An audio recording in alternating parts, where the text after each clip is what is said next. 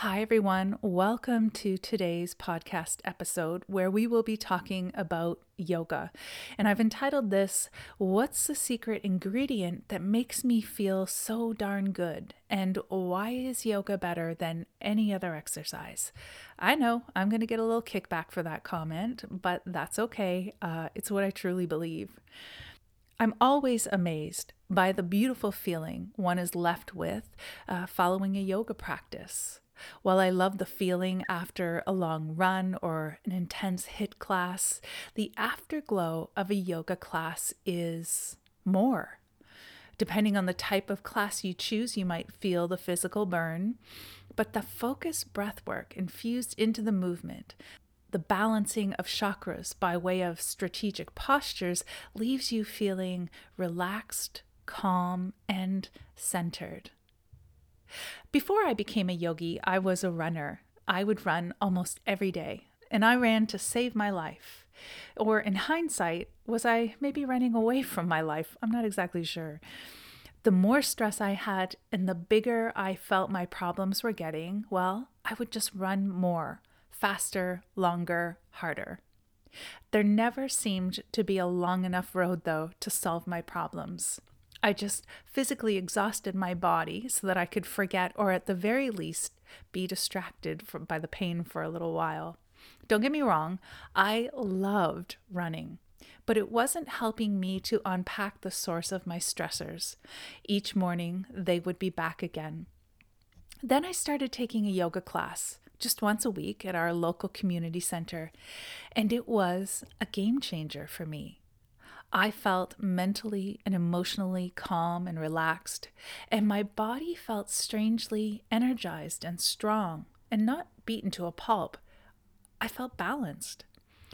I didn't know it at the time, but I was balancing my chakras or enabling the flow of my energy. I was working through emotional and energetic blockages, one twist and one downward facing dog at a time. Funny how one class changed the whole trajectory of my life. Oh, I kept running, for sure, for many years after that, but implementing yoga into my daily routine as well. In time, the yoga became more and the running became less until I realized I no longer needed to run to save my life. The problems that I'd tried to run through or maybe away from, well, they were no longer there. I was good. I am good, thanks to my yoga lifestyle. So let's break it down. What exactly is yoga? Well, you know I love a good definition, so I took this one from Yogapedia. Yoga is a physical, mental, and spiritual practice that originated in ancient India. Patanjali is known as the father of yoga. And it isn't actually known if he was one person or a group of people who gathered and wrote down the teachings of yoga into the Yoga Sutras around 400 CE. Now, if you're wondering, CE stands for Common Era, a method of numbering years or a period of time that began after the birth of Jesus Christ. The word yoga is derived from the Sanskrit root yug, meaning yoke, or to unite.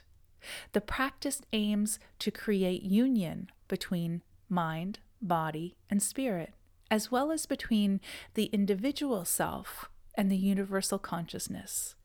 Such a union tends to neutralize ego-driven thoughts and behaviors, creating a sense of spiritual awakening. Yoga has been practiced for thousands of years. And while many different interpretations and styles have been developed, most tend to agree that the ultimate goal of yoga is to achieve liberation from suffering. Although each school or tradition of yoga has its own emphasis and practices, most focus on bringing together mind and body and breath as a means of altering energy or shifting consciousness. The journey of a yogi is known as Patanjali's Eightfold Path. There are 8 limbs to yoga, so right away we see that it is more than just an exercise. It is a philosophy and a way of life. Each limb is equally as important as the other. So we won't dive too deep into all of them today. That is for sure another podcast or maybe two.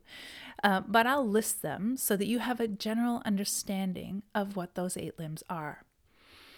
Number 1, Yamas. These are our universal moral principles. Number 2, Niyamas. That is the practice of personal discipline or inner observances.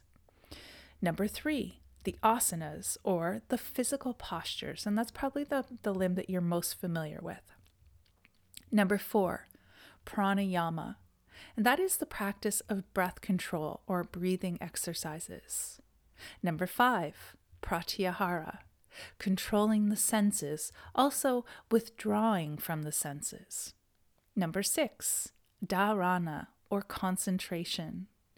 Number 7, dhyana, meditation. And finally, number 8, samadhi, or enlightenment. This is the dissolution between subject and object. That's pretty deep. So if yoga is the union of mind, body, and spirit, let's break that down. Yoga for the body. I think in this day and age, you'd have to be living under a rock to not have heard about yoga. I've had so many newbies come into my class only to shift into a perfect downward facing dog because they have literally seen that pose everywhere. In newspapers, in magazines, on the internet. In the Western world, yoga is often stereotyped as beautiful people doing impossible body contortions in Lululemon pants that look perfect. And I'm here to tell you that's just not true. Yoga is so much more. Oftentimes, we come to yoga for the physical aspect, that 3rd limb, the asanas or postures. But reminder, each posture is just as important as the other. There are many different types of asana yoga, all with a slightly different focus. Maybe a hot room, maybe longer holds or just 12 postures. But the roots are all the same. Move the body in a series of postures to find balance in the mind, body, and spirit by way of balancing the chakras. There's that word again. What is a chakra? This is a Sanskrit word referring to wheels of energy. In yoga, we speak of the 7 major chakras that are located along the spine, starting at the tailbone and ending at the crown of your head. The chakras connect your physical body to your energetic body, or auras. And in turn, they distribute energy throughout your physical and non-physical self. When your energy is flowing as it should, meaning when your chakras are balanced and free-flowing, you feel lovely, happy, and peaceful. When your energy or chakras become blocked or flow in the opposite direction from its normal pattern, you can become agitated, angry, sad, aggressive, jealous. You get where I'm going with this. In order to live your best life, it is important to keep your energy flowing and balanced. And in order to do this, you must balance the flow of your energy. And that is done by having balanced chakras. And one of the best ways to do that is to add the physical practice of yoga into your life. Let's look at yoga for the mind. It is easy to understand the physical practice of yoga. It looks like an exercise. It makes the body strong, toned, and flexible, feels transactional. We work hard, and your end result is a better body. So what does yoga do for your mind, and how honestly can you measure these results? Go back to the beginning. Yoga is the union of mind, body, and spirit. So the practice affects all of those aspects of your being. As I mentioned earlier, most people come to yoga for the physical. It is something that can be seen and understood. It tends to be what the Western world focuses most on, and honestly, that's okay. Because once you hit the mat, you begin to notice how amazing you feel, and the feel goes beyond the body. When we practice the asanas or postures, we infuse the 4th limb, also known as pranayama or breath control, into our practice. 1 movement, 1 breath. For example, When we are drawing our shoulders back towards our spine and opening the chest or heart center, we are taking an inhalation breath. And when we fold forward, compressing the belly and the lungs, we are taking an exhale. It just makes sense. When we are working with more challenging postures, we use the breath to settle deeper into the posture or perhaps into our joints. Think of Warrior Two. This is a strong, grounding posture. Feet are planted, shoulders are drawn onto your back. You're looking out over that front hand, and you're holding a wide stance. The more challenging you want the posture to be, the greater distance between your front and back foot. Here we are for sure challenging our hips and our quads. So imagine this posture. You might even come into this posture now, unless of course you're driving. Imagine settling deeper into the posture, relaxing into the posture with each exhale, relaxing into it by way of the breath.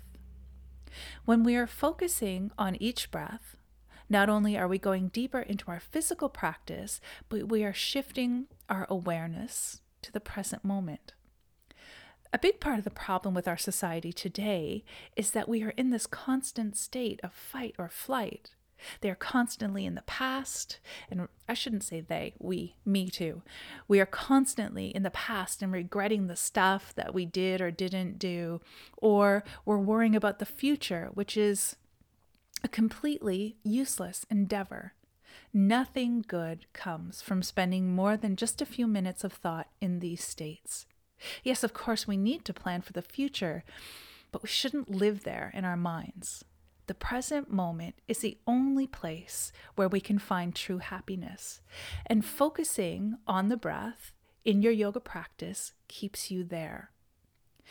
When we learn to control the breath, we learn to control the mind, and we also have the opportunity to bring our emotions into check as well. It sounds lovely, doesn't it? Fully living in the present moment, letting go of the past, only taking glimpses of it from time to time, not worrying about the future, but living each moment fully and making each moment count. That's what yoga offers you. So we have one more aspect, yoga for the spirit. This is probably my favorite aspect of yoga to talk about. If we learn to live by the 8 limbs of yoga, we are being kind to ourselves. We are being kind to others, and we're contributing to our society in a mindful way.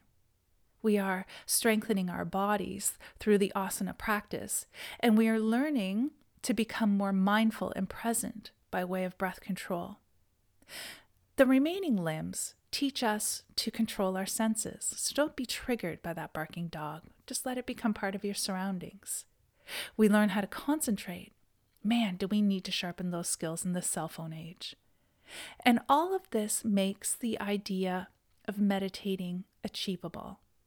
Now, I know so many people say to me, I can't meditate. Well, have you ever even tried? The asanas are meant to prepare our bodies for meditation. Learning to control the breath and concentrate prepares our minds for meditation.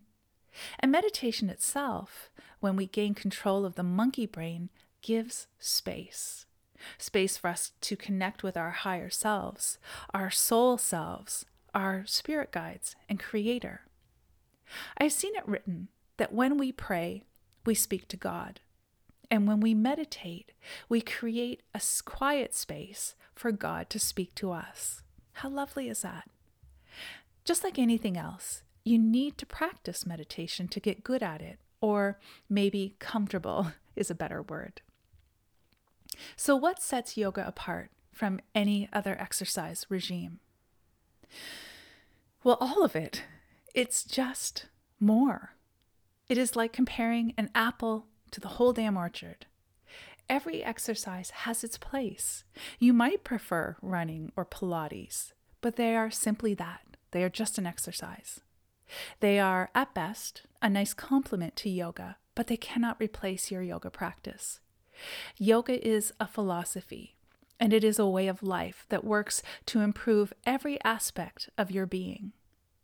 Imagine moving through your life in a calm, grounded, and centered way. Imagine being fully in control of your emotions, not being triggered by your surroundings, just calm and in control.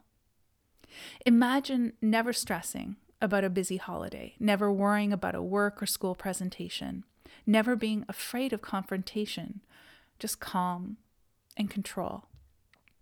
That is what the power of yoga can do for you. So let's recap. To summarize, yoga is the union of mind, body, and spirit. And you just won't find that with any other type of exercise. Now, some adrenaline junkies might disagree, but if you're hoping to find balance in all of those aspects and not hang off a mountain, yoga is your go-to. Yoga is a philosophy and a way of life. The practice goes beyond the physical form. The postures or asanas are just one of the 8 limbs used to increase flexibility in your body. As a busy single mom, business owner, and traveler, yoga to calm and manage my mind is invaluable. By focusing on the breath, I am able to live in the present moment rather than constantly focusing on the past and future. It is a tool to live my best life. Learning to control my breath enables me to control my mind, bye-bye monkey mind, as well as my emotions. My yoga body is stronger and more flexible. My mind is calm. And so that means I can step into meditation where I can connect to spirit, source, creator. Here I can connect with my soul self as the ego eases to the background. I have just given you a ton of information, and if this is all new to you, then it will feel like a lot. If you're interested in learning more, I have created a free chakra balancing guide to help you understand what they are, how each one affects our lives differently, how to recognize if your chakras are out of balance, and tools to keep them balanced. There are a few free classes, free yoga classes as well. Just go to my website, www.greenriverandco.ca, and click the bar at the top of the homepage, and that will link you to this free guide. Thanks everyone for joining me today. We will talk to you next week. Namaste.